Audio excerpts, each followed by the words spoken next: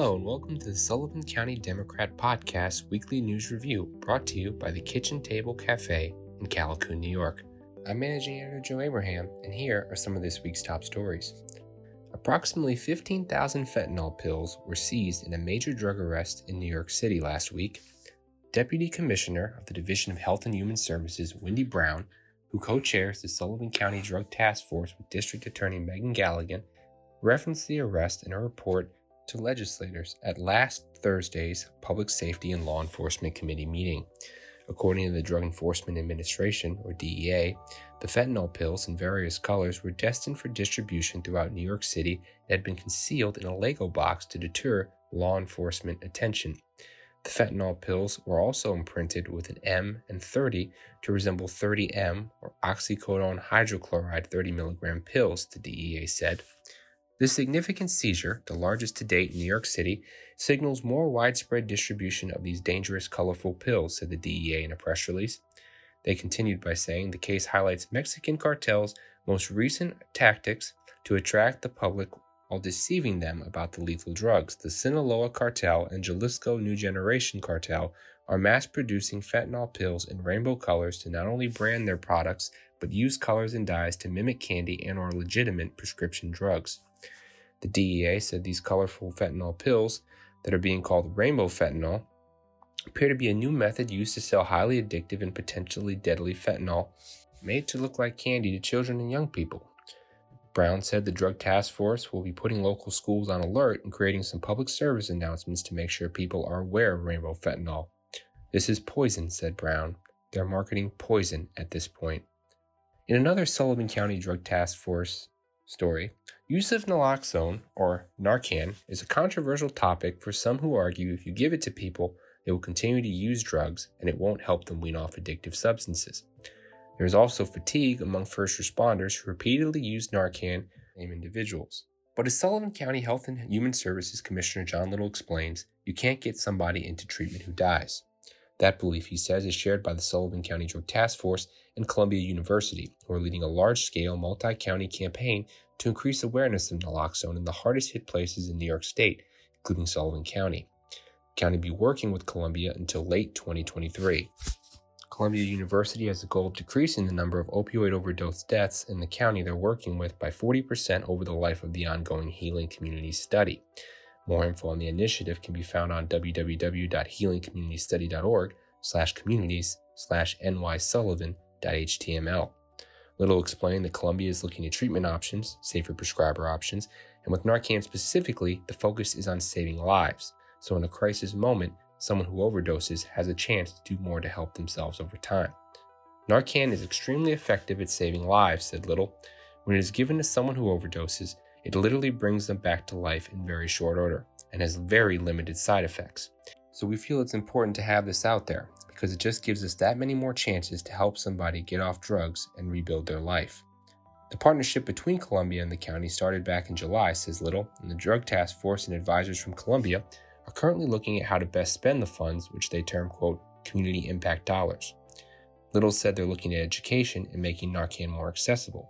This includes innovations like Narcan vending machines, as well as making sure first responders have enough, and it's placed in locations where there are folks that are at high risk. They're also going to use some of the funding on training so people know what Narcan is and how to use it, in the event they're in a situation where they might need to save a life. Columbia is also providing funds for staffing that assist the county with reviewing and collecting data so that they can make better decisions on where to more effectively place Narcan in the future, for other strategies that will develop additional treatment options, and to advocate to prescribers to be, quote, much more careful with distributing opioids. While Little says the Columbia partnership is bringing a couple $100,000 to the table, it is just one piece of the Sullivan County Drug Task Force broader effort. There is a Narcan component to all the different things that we do, Little said. For example, if someone is in treatment, we want to make sure they have access to Narcan if they have a relapse. So the treatment pillar looks at that kind of thing. When we talk about the prevention pillar, we're doing education in schools so that kids don't get mixed up in this stuff to begin with, adding that naloxone boxes have also been distributed to local schools. Making sure folks have access to Narcan when they get out of jail and they've gone through some treatment there is also important, Little continued. There's all sorts of different initiatives where Narcan is a safety valve on top of all the other things that we're doing. So if all else fails, we can save a life in the instant and then kind of hopefully reset and figure out what the next step is for a particular person after they've had an overdose. Following their regular monthly meeting in early October, the Forestburg Town Board is preparing for numerous public hearings, including an amendment to the animal shelter holding local law and a 2% tax cap override. The local law, dubbed Number 3 of 2022, will amend the current law of the town's number of mandatory holding days for recovered lost dogs from 10 days to 5. Forestburg Dog Control Officer and Town Councilman Steve Badofsky reported to the board that lowering the number of days from 10 to 5 will match the state's current law requirements, as well as increase the speed of rehoming the dogs at the shelter. What this does is opens up space for a dog to be adopted so another one can come in, said Badofsky. It gets a dog adopted sooner than the 10 days because now after 5 days, they're up to the public to be adopted.